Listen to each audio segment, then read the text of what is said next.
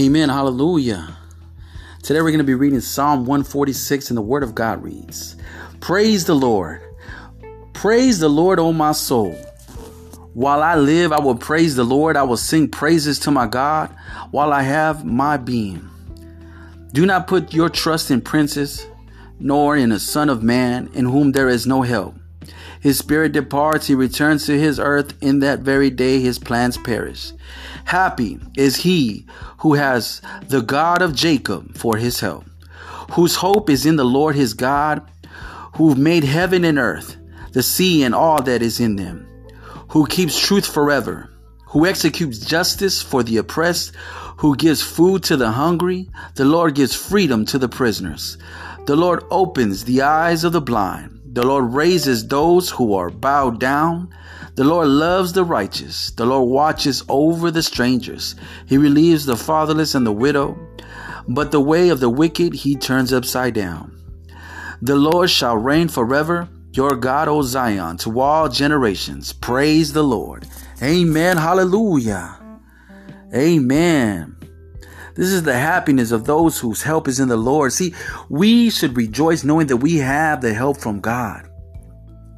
So often, as I say, we see calamities, we see circumstances arise, and we could get spiritually blinded by the circumstances that we're seeing. But that's the key. We need to stop looking things in the natural, start looking things in the supernatural, and realizing that the God that we serve is an awesome God, that there is no limitation to his power.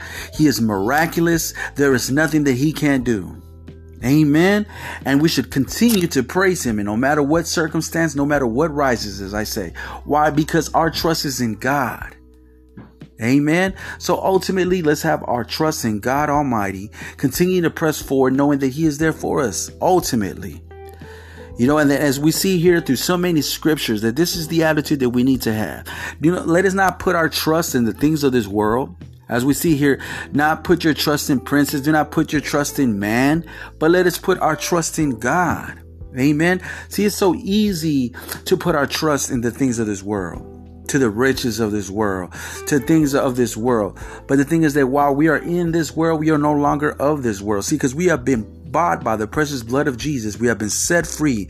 We have been sealed, and we have been redeemed. Amen. And being all this being said, we need to operate just as that, knowing that what?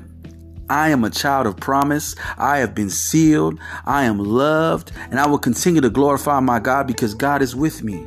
Amen. And there is nothing that the Lord can't do. Amen. Because that's the thing. Sometimes people want to put God inside a box. We start to look at problems, the things that manifest, and we start thinking that they're bigger than what our God can do. And to our Lord, there ain't nothing but a grain of sand. There's circumstances that rises up, like perhaps you may be in need of employment. What are we going to do? We're going to stand firmly on the word of God. The word of God says that the Lord will provide according to his riches. See what we're doing? We're declaring and we're decreeing through the word of God that he will provide according to his riches. Amen. And so this is the attitude that we need to have, God's people. And if sickness begins to try to manifest over our bodies, you know what? We're going to continue to press on. Why? Because we know that God is with us. And the word teaches us that by his stripes that we are healed. So let's continue to press on. Let's continue to praise God. Our happiness should not be in the things of this world, but our happiness should be where? In the Lord.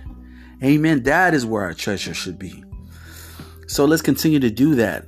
Let's continue to praise God and recognize him for who he is. Lift up his name on high. I love you in Christ. It's been Reverend Garza, Street Evangelist.